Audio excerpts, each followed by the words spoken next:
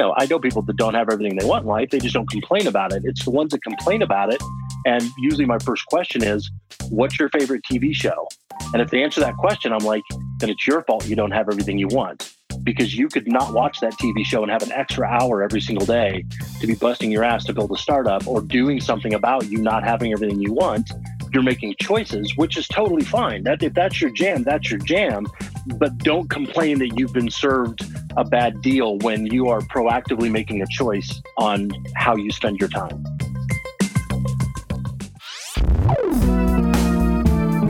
Podcasting from Boulder, Colorado. This is the Baby Got Backstory podcast, where we dive into the story behind the story of today's most inspiring storytellers, creators, and entrepreneurs. I like big backstories, and I cannot lie. I am your host, Mark Gutman. I'm Mark Gutman, and on today's episode of Baby Got Backstory, how a serial entrepreneur built 5 companies, exited 3, and is now gearing up to host the biggest outdoor industry trade show in the world. Now, if you like and enjoy the show, please take a minute or two to rate and review us over at iTunes. iTunes uses these as part of the algorithm that determines ratings on the Apple charts, and ratings help us to build an audience, which then helps us to continue to produce this show. On today's episode, we are talking to Eric Boles, a serial entrepreneur who has started 5 companies and exited 3.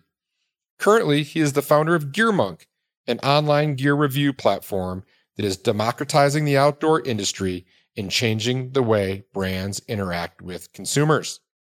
What struck me about the conversation you're about to hear is that Eric is a technologist, futurist, advocate, outdoor enthusiast, and has his finger on the pulse of not only what it means to build a brand, but also realizes while the fundamentals are the same, the game is always changing. Listen up to how Eric describes the changes that technology has brought to brand and marketing, and how our own consumer tastes have changed rapidly. Where it once used to be a one-way conversation between brands and their customers, with brands doing all the talking, and the brands would decide where and how to tell their story, pushing out anything they wanted via TV commercials or print ads in newspapers, now it has become a multi-channel dialogue with the customers deciding where they want to consume content and how. The consumer has a voice and is loudly using it. Eric points out that those brands that aren't aware of this are going to be in big trouble in the future, if not already.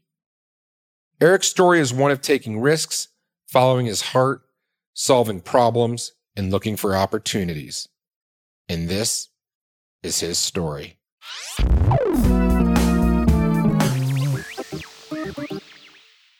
So Eric, what is GearMonk?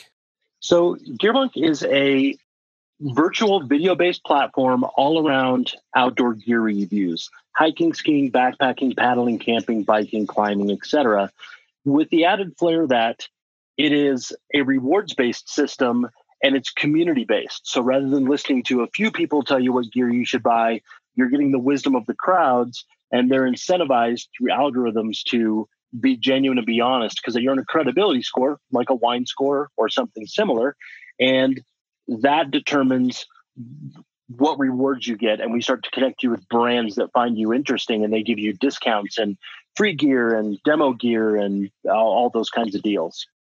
So when I was working in the movie business, we had this concept that we'd call like a high concept comedy, and it was this idea that it was a little bit more complex, but at the end of the day, it was still a comedy. And as you were talking, I was like, wow, that sounds really complex, but I'm sure that it's fairly simple. Where did the idea come from? I mean, I like to think that most businesses are born either out of inspiration, frustration, or desperation. Was GearMonk born out of either of those?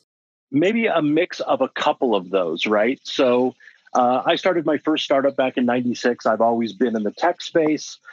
We've always done things that I've heard everybody tell me, oh, that'll never work. Well, we've had 3 exits and one that, made money, but we never exited.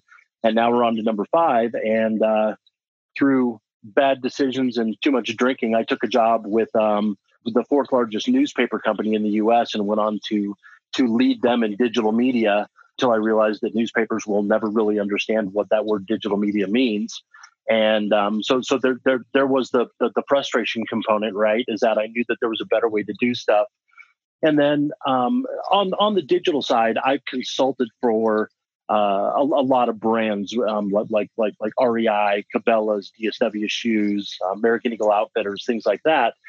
And once you understand the outdoor ecosystem, and you learn that these retailers, they're not telling the whole picture because they're there to drive sales, which is great. It's exactly what they should be doing, but you're not really getting the best. You're not getting the best reviews. You're seeing the 5-star reviews and not the 1-star reviews. And in fact, Amazon was the first company that when you went, it showed you side by side the 5-star and the 1-star. What's the best review? What's the worst review? And everybody in the industry was like, oh my gosh, they're showing the worst review. And so they obviously only show 5-star reviews versus the one that is the most valuable. So we kind of predicted some time ago that 5-star reviews would start to go away because they're immediately broken, right? If you're the kind of person that says, well, I never give 5 stars, so 4 is as high as I go, well, thanks. This is why we can't have nice things. You've ruined it for everyone. And now we have this broken system because you've done it on a 25, 50, 75, 100% scale versus a 20, 40, 60, 80, 100 by eliminating a 5th star. And now we're seeing like Netflix goes to a thumbs up or a thumbs down. So ours is really based on, was this review helpful, not helpful, and how genuine was it? So a bunch of different, it's actually a 21-point algorithm. So it really kind of sifts through like what makes this a credible review. And that's what really determines your credibility score. And what we kind of saw was, okay, there's all these great brands out there that are from, the North Face and Patagonia and Arc'teryx and all these cool companies, but there's also thousands of brands out there, these cottage brands that nobody has ever even seen before, and they're making amazing stuff. And we're like, there's got to be a way to get these brands in front of consumers that are looking for the next latest, greatest gear, whether it's climbing gear, skiing gear, whatever, and we ran across this company that nobody's ever heard of. And they had this backpack, and this gal was showing it to me. It was a ski backpack, and she was like, unzip that pocket on the bottom, and there's these 2 little plastic T-handles on webbing. And I'm like, I don't really understand what this is. And you pull the webbing out, and when you let go, it retracts in on a reel. And I'm like, okay, I still don't get it. She's like, you're skiing, you're with your kids, you're on a cat trail where your kids can't ski because they're young, whatever. They come up to you, unzip this pocket, grab these T-handles, you ski, drag them behind you, and when you get to a point where they can go downhill again, they let go and they retract into the backpack. And I was like, oh my God, why doesn't everybody own one of these? And she's like, because we're not big enough. We don't have the capital to get into any retailers, whether it be specialty or REI, so nobody's ever heard of us. And I was like, okay, we're going to make sure that people hear about you. And so that's really the inspirational side is, we think all good gear deserves a chance, and we're the platform to do that. Oh my gosh, there's like so much to unpack right there. But first, Sorry. no, it's great. Like first, I can't even believe that ski tote thing exists. I can't tell you how many times like I've either first I tried to reteach myself to ski because I'm a snowboarder and I was a hazard on the slopes to myself and my children. And then my motto was screaming, "Hey Ruby, put out your arm." And as I came back on my snowboard, I would yank her arm out of her socket and get her going, Exactly. You totally get it. Yeah, totally. And so, wow, that's so awesome. But what I heard in there too, Eric, was just this amalgamation of the ideals of fairness, of credibility, your background in tech, and then this like love for the outdoors. So, let's take a step back and talk a little bit about your upbringing. I mean, was young Eric, were these things that were when you were 8, 9 years old, were these ideas that were swirling around your head at the time? So my dad was a high school administrator, literally since literally the day I was born. And, one of I had amazing parents, still do, but they, one of the smart things they did when I was young, when the Apple II computer came out, so I'm aging myself a little bit, they were like, this kid needs a computer. So they bought a computer, and that's back, when computers were $3.3 million or whatever for an Apple. And, that kind of began my love of that environment. And, it just kind of took off, and it was with me all through high school. And I was kind of that weird kid that was like really into computers, but also was like, a starter on the football team and blah, blah, blah, and all that stuff. And so it's always just kind of stuck with me being around computers my entire life. And then I took a short stint and was a firefighter for 10 years in Washington State. And, everybody had CompuServe and whatever. But then AOL came out, which was really the first, integrated environment where people could do cool stuff. And we saw AOL, and all of a sudden I was like, there's a business model here. Like AOL is going to change the way people perceive being online. And this was really pre-internet because AOL was just a closed ecosystem. And that's when I launched my first startup in '96, and we sold that in '97. The lessons I got then, so we were just a web design shop back in '96, right? We just did web development, and back then nobody knew how to write HTML. There were no drag and drop HTML editors to build web pages. There was none of that stuff. So you had to know HTML. And you didn't have to really be good at it because every single website looked like shit. So anybody could be a web designer. So that was great. I remember like talking to this one customer, and they're like, hey, can you do that little mailbox where like the door opens and the envelope comes out and the envelope goes back in, the door closes? And I was like, yeah, we can do that. And they were like, we want that. And I was like, no problem. And now I look back on that and I'm like, oh my God, why did I not talk them out of that? But back then that was cool. But working with these businesses, and they were like, hey, it'd be really great is if we didn't have to have a printer on every single person's desk and a dial-up internet account for every single person in our office. So when we sold the first company, which was incidentally named Cowlitz Internet Advertising and Internet Design, because we were in Cowlitz County, Washington. And that's when I had my first lesson in branding, that you don't name your business Cowlitz because nobody knows what it means or how to spell it. And from there, when we sold that, we were like, let's start doing networking for businesses where you say, okay, you bring in one DSL line, you have one printer, everybody prints to it, everybody's online all the time, whatever. And so we started that company and we sold that. And that's really when in late 98, early 99, that's really when we started to see networking or dynamic websites take off, right? So PHP and MySQL and database-driven dynamic type websites where it wasn't just a static web page that looked like a digital phone book. And the problem that everybody had was, okay, I go to company A and they design my back end, my PHP, my whatever, my Java, my JavaScript, and then they move it to our servers. And everything breaks. And the hosting environment blames the people that wrote the code. And the people that wrote the code blame the hosting environment. And we're like, all right, well, we don't really want to get into front-end web development because we already know from 1996 that we're really not very good at that. So why don't we build a hosting company that also does development? Everything lives in one environment. There's one throat to choke when something breaks, and then partner with front-end web development firms. So that's what we did. And that was one of those things that back then everybody was like, how the heck are you going to make a business off of building dynamic back-end websites? And I said, I think by 2010, I think 75% of the internet will be driven dynamically. Well, it was actually 2004 and it was 99% of it, but everybody thought it was a stupid idea. And so we did that, and we became the largest hosting company in the state of Colorado and hosted stuff not only in Colorado, but nationwide. And we sold that. And one of the companies that we hosted was all of the properties for Freedom Communications, which is the fourth largest newspaper company, or was until they broke apart. And we hosted every single one of their 118 properties. When we sold the company, they said, we need somebody to run interactive. Why don't you come do that? And I said, I'll come on for 6 months, but I don't really believe in anything that you do at the newspaper level. I don't think you'll ever be successful. And so I'll give you 6 months. And 7 years later, I looked at my watch and I was like, holy shit, I'm still working for a newspaper. I got to go. And so interactive, I mean, like you took this and maybe for our listeners, you can set the stage because you went through a real big chunk of history there. And like, I mean, I remember AOL. I remember I got on it. Like like I didn't like no one really knew what kind of like screen name you were supposed to have, and most people had like anonymous names. Where now I'm like, hey, I'm Mark Gutman on everything, right? Or Mark at Wild Right. Story.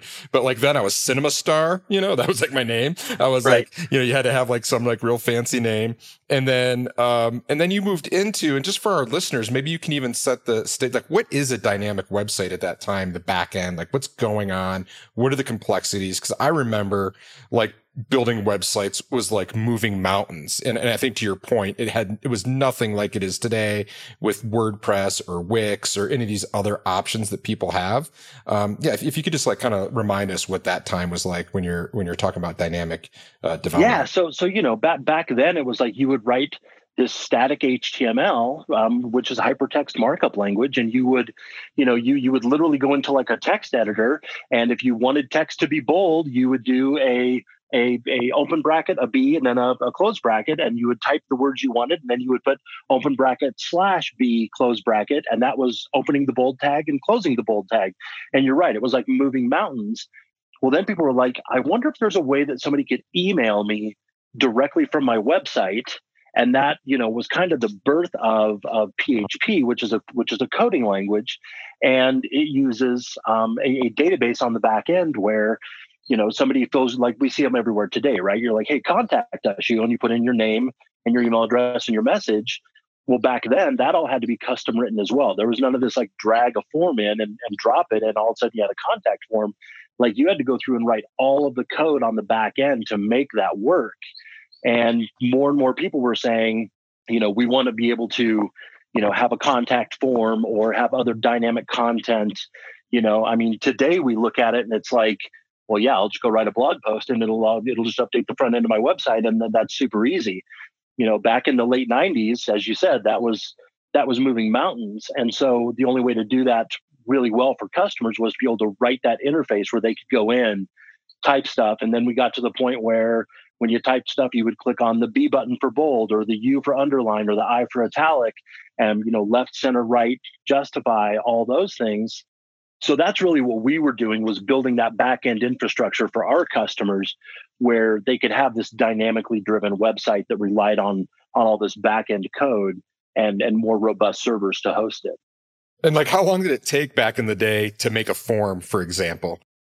Oh, gosh. You would spend 15, 20, 25 minutes.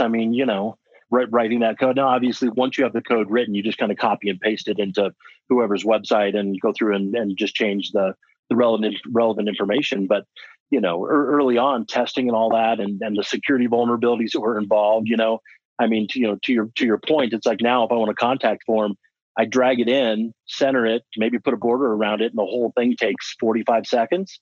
And back then, it was easily 15, 20 minutes to write anything useful in PHP. And you had to be a specialist. That's right. And so what brought you from Cowlitz to Colorado? So I was actually born and raised in Colorado. I moved out to Washington to work for the fire department. And, fire department jobs are really not that easy to come by, and you apply all over the place because that's what I really wanted to be, was a firefighter. So, in late 99, that's where, late in 99, I was like, all right, we're moving back to Colorado. And that's where the third company, the hosting company, which was Rocky Mountain Web Tech, came from. And then we sold that and went to work for Freedom Communications, a newspaper company. Yeah, and I love that. And we have a lot of similarities in the fact of kind of bouncing from different disciplines. And so, how did you come to the conclusion that, firefighting wasn't for you? And then how did you muster up the courage or the gumption to make a change? Because I know in my own past and story, those are always the hardest, when you're like, oh man, I've got like the metaphorical sunk cost of like, I'm here, I'm a firefighter, I've invested in this. Like making a change is going to be difficult. I don't know if it was like that for you, but I'm just kind of editorializing with my own experience. Was it like that for you? Yeah, well, very much. And I think that's really the big thing about building a startup, going out on your own, doing those type of things, is that, in the mid 90s, I was 25 years old, and it's like, of course I'm going to do this because you're young and you've got the world by the tail, and you don't have a whole lot of things at risk.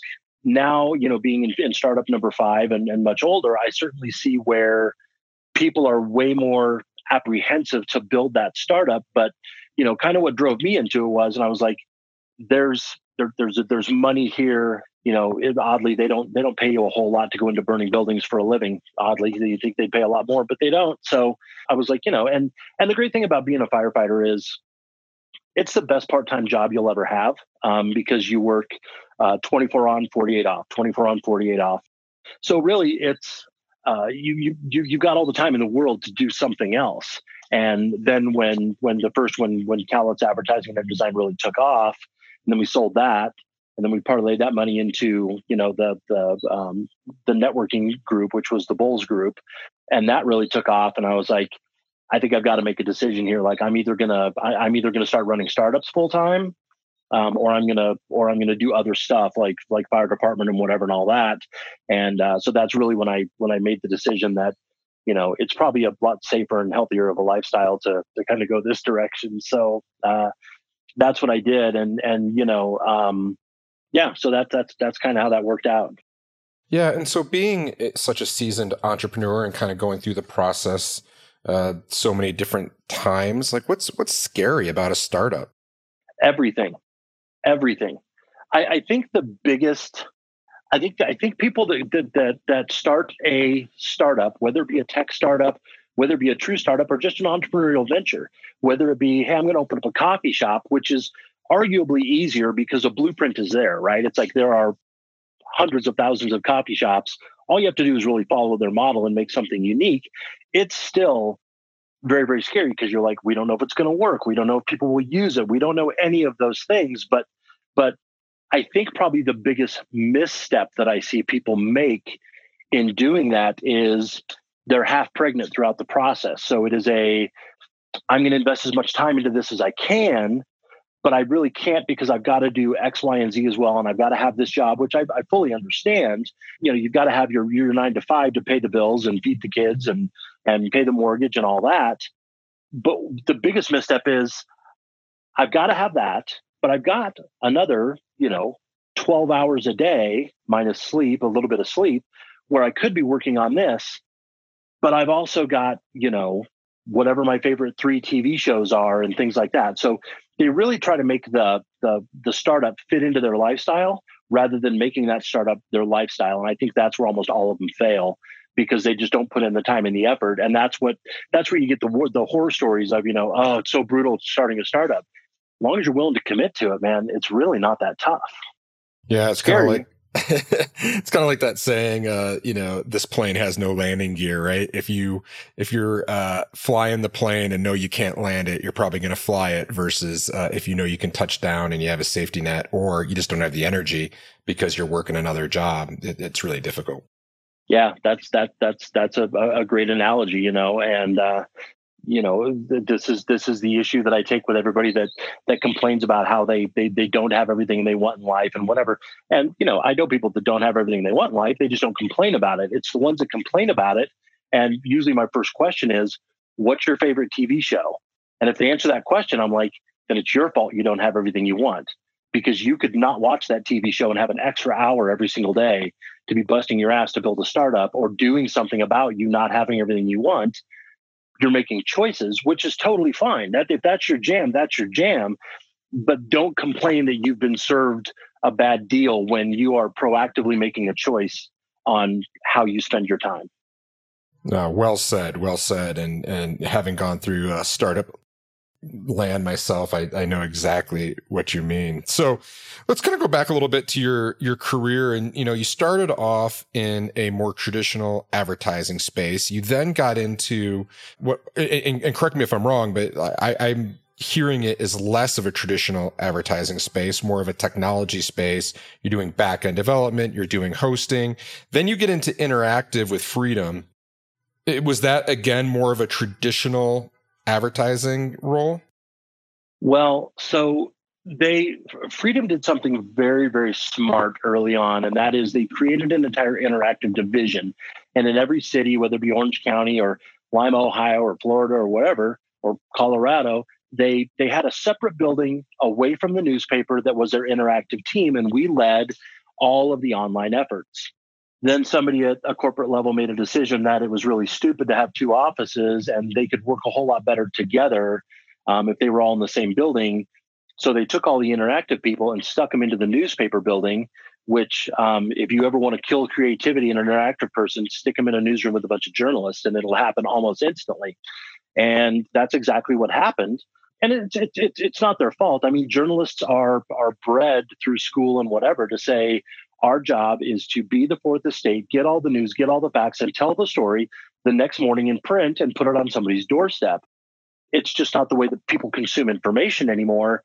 And not all of them, I mean, blanket statements immediately invalidate themselves, but the majority of print journalists don't really have a desire to do anything online. Their passion, they're fueled and they're driven by writing, 13 column inches of news or 20 inches of column inches of news and printing it the next day and spending 3-4 days on it, rather than being like, hey, here's a story, let's get it up on, NewYorkTimes.com and let's get it up there in the next hour, and so it's kind of changed for them because the world, the rule of good enough applies in almost everything, right? So when I think it was, I can't remember what the airline was, but, when Captain Sullenberger landed his Airbus in the Hudson River, the New York Times and USA Today and Washington Post printed a story about it the next day, and nobody cared because I got everything I needed to know about that plane crash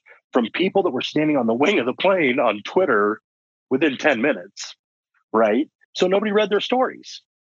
So, yeah, I got a little bit off topic there for you, and I apologize. But yeah, that's that's kind of what literally drove me out of the newspaper industry. Was we were setting a budget in I think it was 2005 for 2006, and we had budgeted laptops, air cards, and video cameras, and we were going to write them the portal where they could go out and shoot video and upload that video to their various news websites, whether it be the Orange County Register or whatever.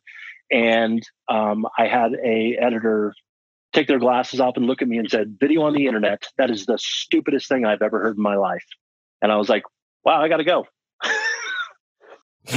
That's awesome. That's kind of like my story. Like when I first saw a camera phone, I was like, that is the dumbest thing I have ever seen. Who is ever going to want to take a picture with their camera? Now, granted, the technology was awful and it looked like you were, in some like Vaseline smeared world or something like that. But for those that had the forthright and the vision and the foresight and all that kind of stuff, they saw it coming. I did not.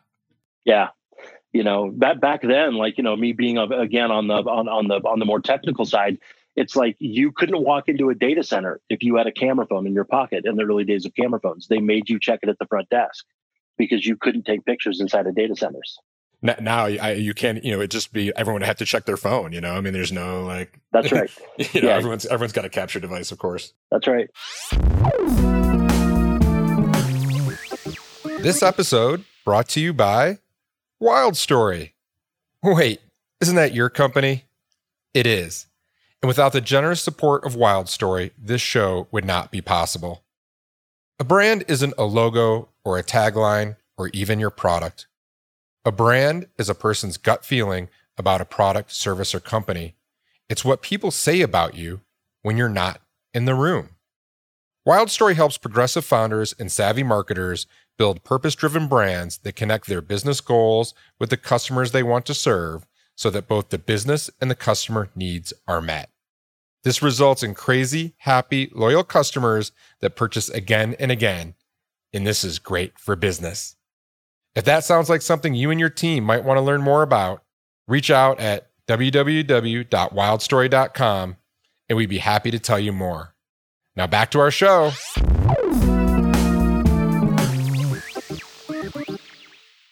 So you're going through your career and you got out of that business and you founded another tech company, I believe. Is that correct?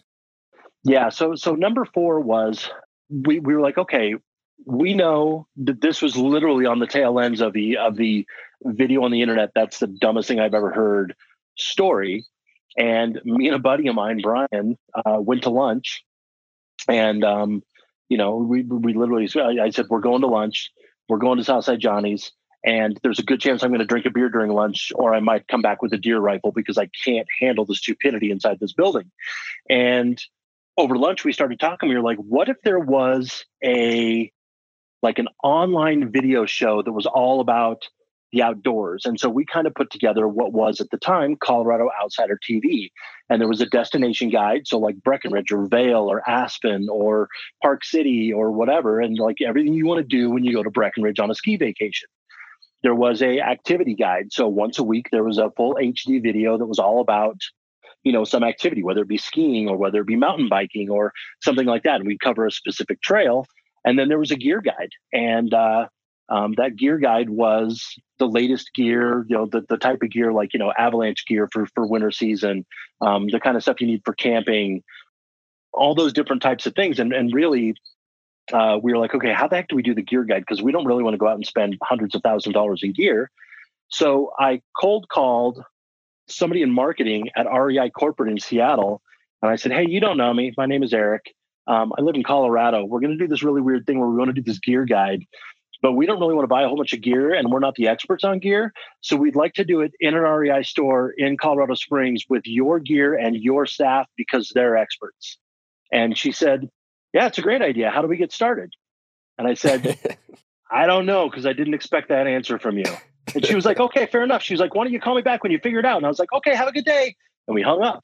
And I was like, that was just a yes from REI. I'm not even sure what that just happened. And within 2 weeks, we had camera gear sitting on my front step, which back then was 10 grand worth of camera stuff and lighting and microphones and audio and all that. And another week later, we were in an REI store and with lighting and all that and going over camping gear and backpacks and sleeping bags and bikes and everything else that REI carries. And that's really what kind of spurred that moving forward. And then we expanded that programming as well. It was we were at a mountain biking festival in Fruita, Colorado, known as the Fruita Fat Tire Festival, and everybody was drinking beer. And I was like, this was in I think 2007-ish. Yeah, I think it was in 2007. And I said, I've got this buddy of mine that he does this stupid wine show, and he gets a ton of views, and everybody watches it. And I was like, why don't we do a craft beer show? We all love craft beer. Why don't we start a craft beer show? Because there's a real tie between people drinking beer and mountain biking, skiing, hiking, backpacking. It seems like they kind of go together.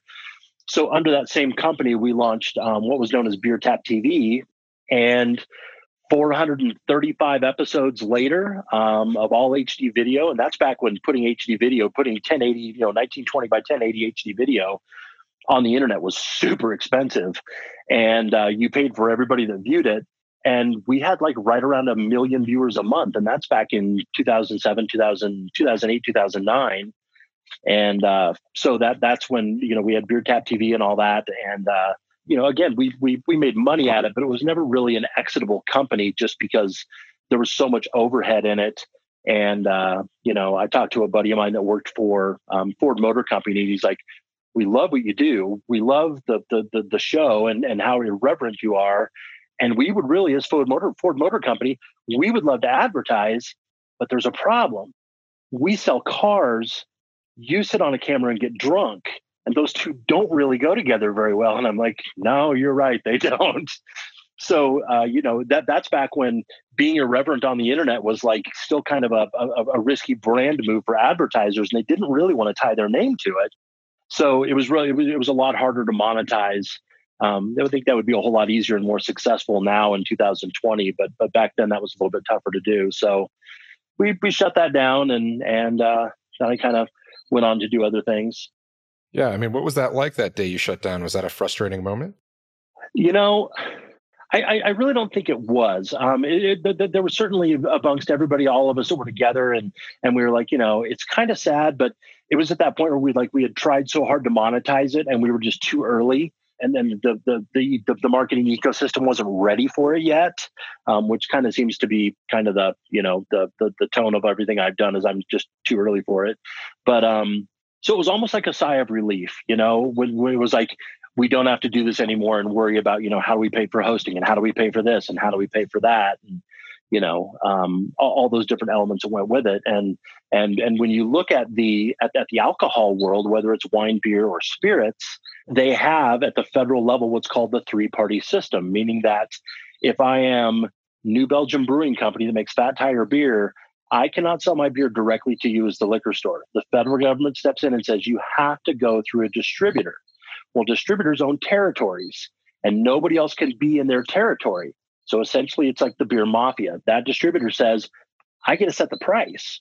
And so for every dollar that's made on a 6-pack of beer, it's like some crazy number, like 65 cents of that dollar goes to the distributor.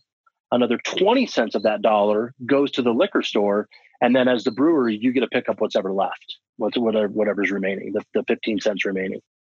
Yeah, and that's got to be frustrating. I mean, just being a futurist, being someone who's about efficiency and about making the experience better and seeing all that inefficiency and all that waste. Right. Yeah. And there comes that irreverence again, right? Like we had this deal where not Anheuser-Busch, but whoever they're owned by now. Anyways, they said, hey, we really want to fly you guys to Germany and come look at the Beck Brewery and blah, blah, blah, and do a live show from there. And we're like, yeah, we're in. Like, we won't even charge you money. We're in. And then we said something that was very much untoward about Budweiser between the time they had said that and the time that we were actually going to sign the deal. And they watched the episode apparently and heard that we didn't say great things about Budweiser. And they just kind of pulled out of that deal entirely. So we missed that opportunity as well. But there was that, you get it doing a podcast, right? It's like, yeah, I can either like toe the company line or I can just be honest and whatever. And then we're getting to that age now where it's like not even getting there. We've been there for 5 to 7 years, but we're in that space now where it's like, this is what people listen to is podcasts, like this one that are genuine and real. And they don't listen to the ones that are towing the company line.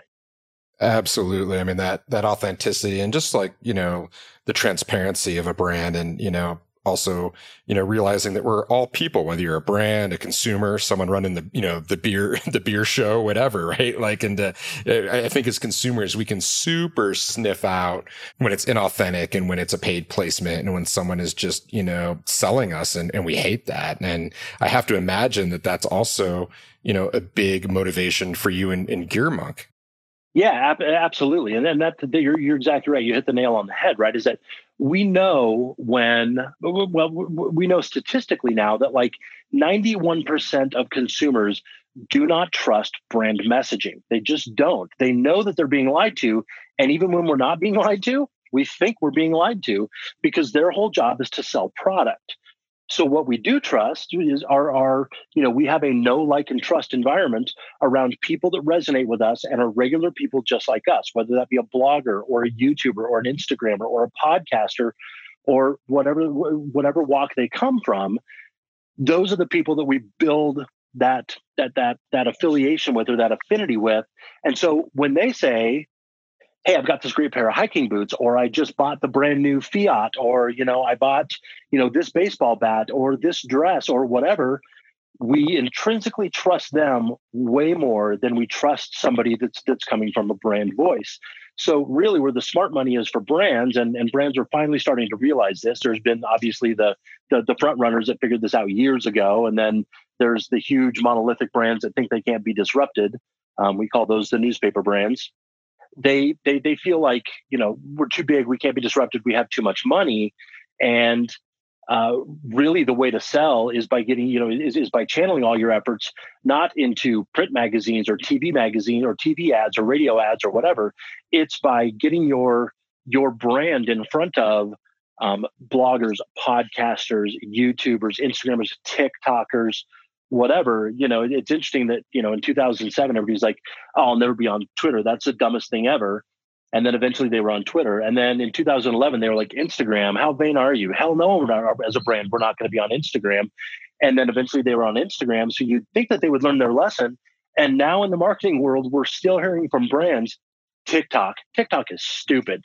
Well, that stupid TikTok just had 313 million downloads in Q1 of 2020, and they're almost at 1 billion downloads now in North America for TikTok. So, there's certain brands that just simply are never going to get it. But you're right. It's like, if you can tell your story through a channel that has an audience, whether that audience is 10,000 or whether that audience is 1 million, it's worth it.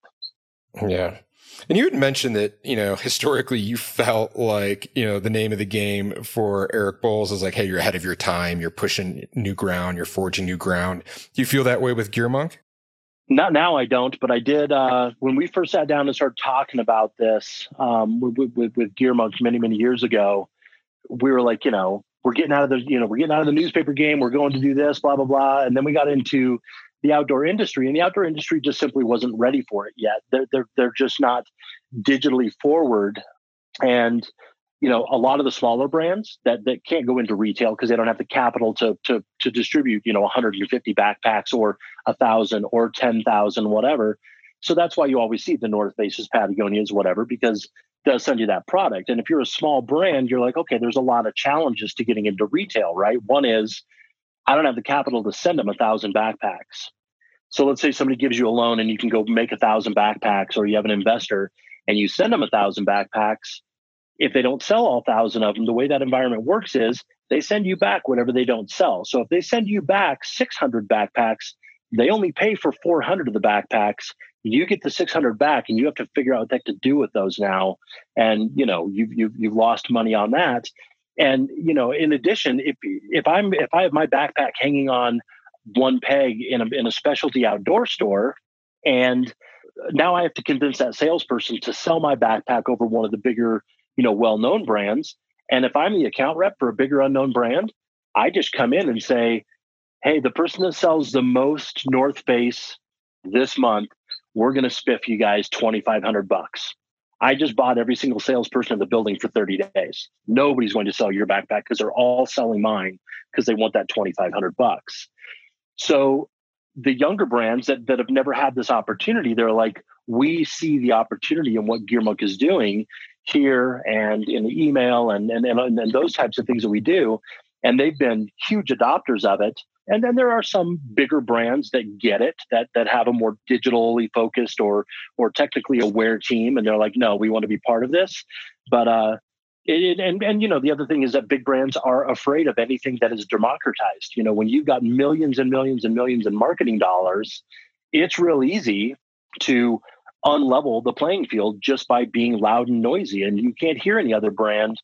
If I'm a small brand and I take out a 1/6 page black and white ad in the back of a magazine that everybody reads, and if I'm the North Face or Patagonia or one of those, and I take out a 2-page full color spread, which I can afford, and I do it every single month for 24 months, you're probably never going to see that small brand in the back because you're so attracted to this big brand. So yeah, so the small brands got it, and now oddly enough, with the global pandemic of COVID-19. And all these brands we've been talking to saying, you better have a direct-to-consumer channel. And they're like, no, we go through retail. And retailers have been like, we don't want to have an e-com play. We want people coming directly into our store.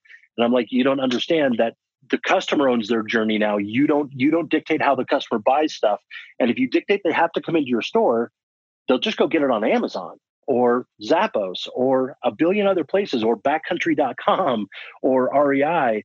And so they didn't do any of those things. And now all of a sudden the government said, you will be closing your doors for at least 70 days. Retailers are afraid, as they probably should be. And I'm hoping that they recover, because I got my start in high school working in a specialty retail shop right here in Colorado, selling outdoor gear. But brands are finally realizing we have to survive. We have to build a way for our business to move forward.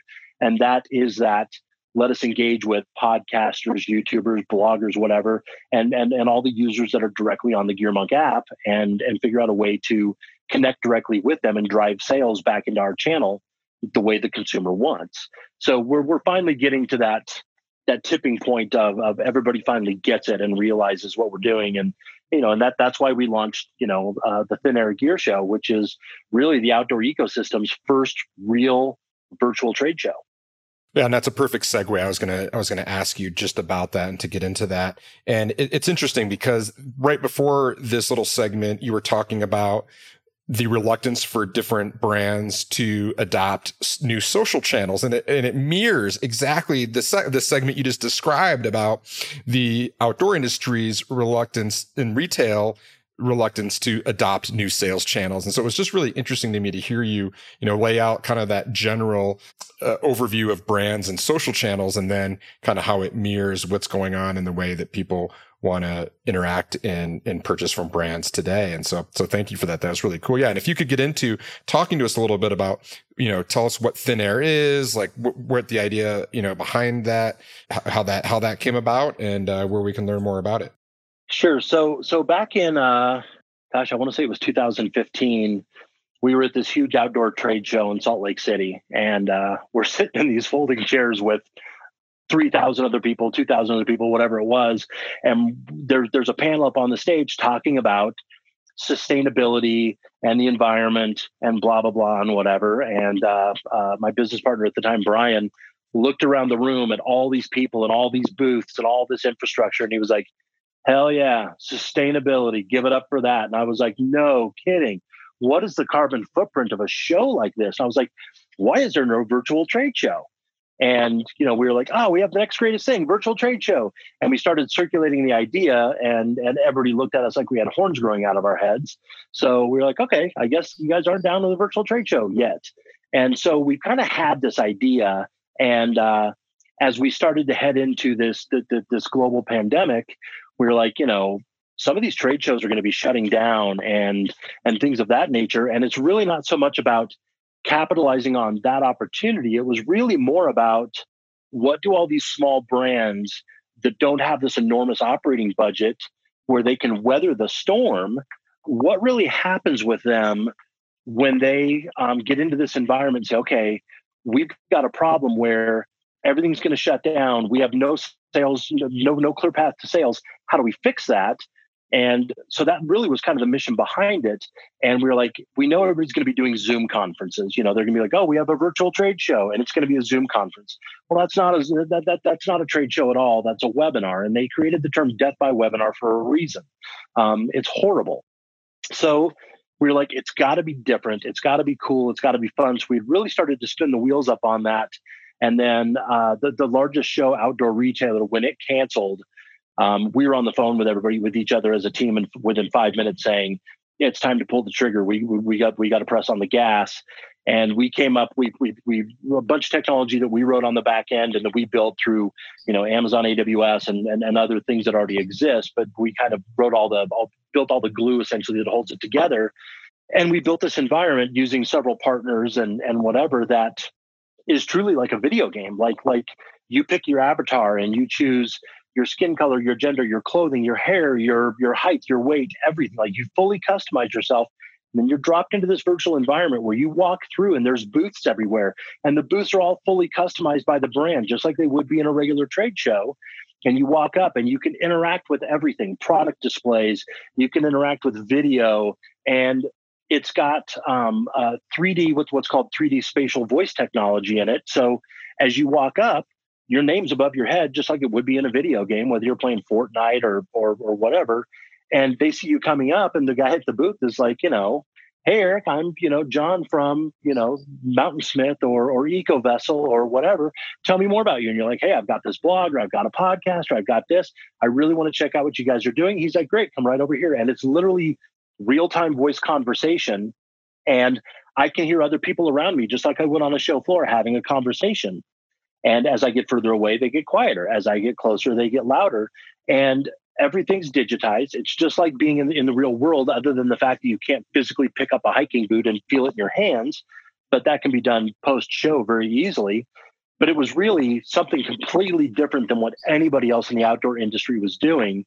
And that's really what spurred us to do it. Was, let's drive this thing, the Thin Air Show, to where, these brands can actually have an opportunity to have these conversations, and then build all these analytics into the back end so that, you're not sifting through all your stuff post-show as a brand and saying, where was the business card of that one person that I wanted to talk to? Or if you're a media person, saying, where was that business card from that one backpack company or that one cooler company that you can't find? Because everything's right there. Like, who visited my booth? What did they click on? What did they see? What did they touch? What did they hear? Who did I have conversations with? All that's built in. So when the show's over, as a media person, you can connect with them, and as a brand, they can connect with you. And that's the other thing, is that, these big shows have always been let's drive sales into retail so they can sell our product. We're like, there's a better way. The better way is get in touch with influential podcasters, bloggers, YouTubers, Instagrammers, etc. Have them tell your story to their audiences, and then immediately drive those sales back into your product, whether that be through retail, which is fine, or e-com, retailer yourself, or direct to consumer. But that just seemed like the logical win for us, and has for a long time. And this really was the cataclysmic event that made that happen, you know? Totally. And I have a background in that space, and we can talk more about that later. It's not that exciting, but I just have some knowledge there. And, I feel like it's been like pushing a boulder uphill to get people to adopt some of these technologies. And to me, it's just crazy to think about how quickly we've adapted from a brand, from a marketing standpoint, when forced to do so. And, we've been sitting here talking about virtual trade shows and how they're better for the environment and more effective and all these things. But really, until we're forced with like, hey, you got to do it, we haven't done it. And I think much like we're seeing with people working from home and flexing schedules, and everyone's like, oh, wait, this works just as good, if not better, probably for less money, less footprint, better quality of life. I mean, do you really think that we're going to be able to continue with virtual trade shows and this will be the way of the future? I don't think it's the way of the future. I think it is and it isn't. Let me explain what that means. I think for the foreseeable future, physical trade shows very much do exist. Humans are humans. We want contact. We want to, be able to hug each other and say hi and pick up products and go have a beer with a friend. I don't think there's any successful trade show going forward that doesn't have a virtual component to it. That's a great distinction. Yeah. And I think it's much like the way that we're interacting with brands today that you've highlighted several times. Like, look, you have your core brand messaging and channels, but then look, you got to find different channels where your audience also is, like a podcast or a YouTube channel or a TikTok. Right. Yeah. Very good. Yeah. That's and like we had a conversation with one brand and they were like, well, it's not like they're going like, where are these people going to go to find good gear? And I'm like, what do you mean? I was like, they're going to go into one of 3,000 different Facebook groups that has 60,000 people in there where they can ask questions. They're like, well, they're not going to like buy a hiking boot based on somebody else's recommendation. And I'm like, they're doing it right now. Like it's been happening for years. And they're like, are they getting the right hiking boot? And I was like, that doesn't matter. Right or wrong hiking boot doesn't matter. What matters to you in the outdoor industry is that they're not going into your store and buying from retail because they're buying online. So you better figure out a way to become a content creator if you're a retailer and add value so that I know that, when I've narrowed down my decision, I'm going to go that direction. And you're going to see retailers or brands themselves follow the Zappos model, right? Which is, hey, I think I need maybe this one of 3 different hiking boots. Great. We'll send you all 3 of them. Try them on in your home, in the comfort of your home. Walk around for an hour in each one. See which one feels the best and send back the other 2. Zappos pioneered this over a decade ago, 15 years ago. And you send them back. And so I've got the pair of hiking boots that I want, that I know that fit and they're comfortable and I love. So, I certainly don't think retail is dead if they choose not to be. But if they don't fully embrace and hug and love and make out with the fact that digital is here and this is the way people are buying shit now, they will be. So, it's the newspaper model all over again, right? It's like, blogs will be dead. Nobody's going to listen to podcasts, whatever. And look where newspapers are now, right?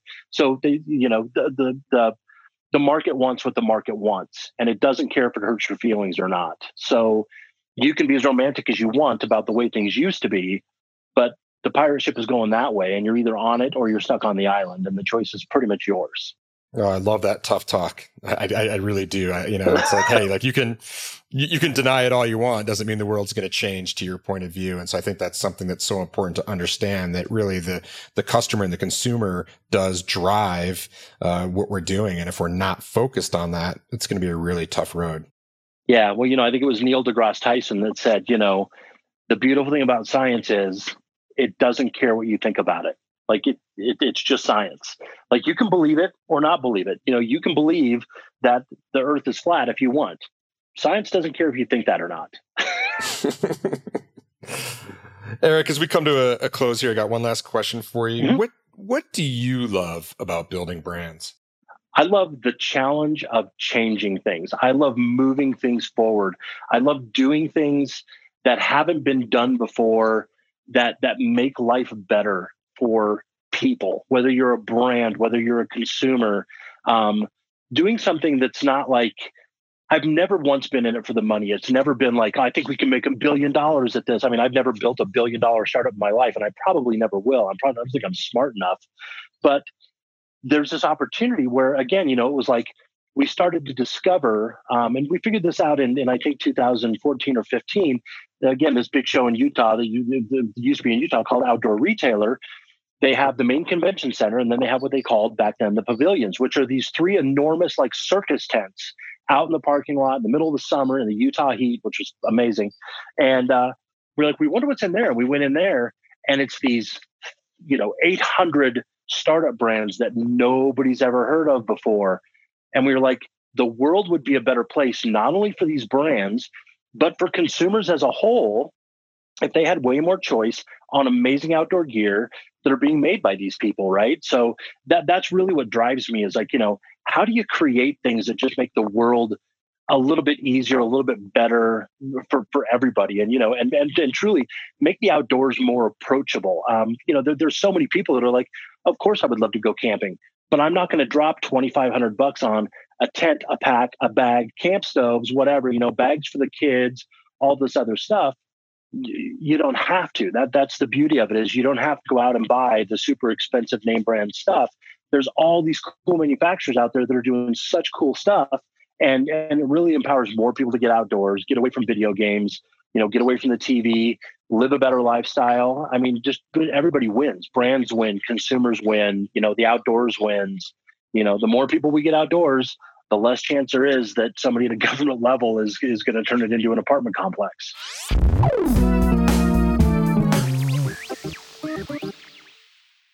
And that is Eric Boles. I loved his retelling of how brands have been reluctant to adopt the social media and other channels where the customers are. It's crazy to think big brands continue to repeat the same mistakes. You'd think they'd learn after they were sure the internet wasn't going to be a big deal. But then again, I'm the guy who thought cameras and phones would never take off. So what do I know? Thank you again to Eric Boles. We'll link to both Gear Monk and the Thin Air Outdoor Show in the show notes. Please go ahead and check those out. I, for one, am looking forward to attending the Outdoor Retailer Show virtually. Well, that's the show. Until next time. Make sure to visit our website, www.wildstory.com, where you can subscribe to the show in iTunes, Stitcher, or via RSS, so you'll never miss an episode. I like big stories and I cannot lie. You other storytellers can't deny.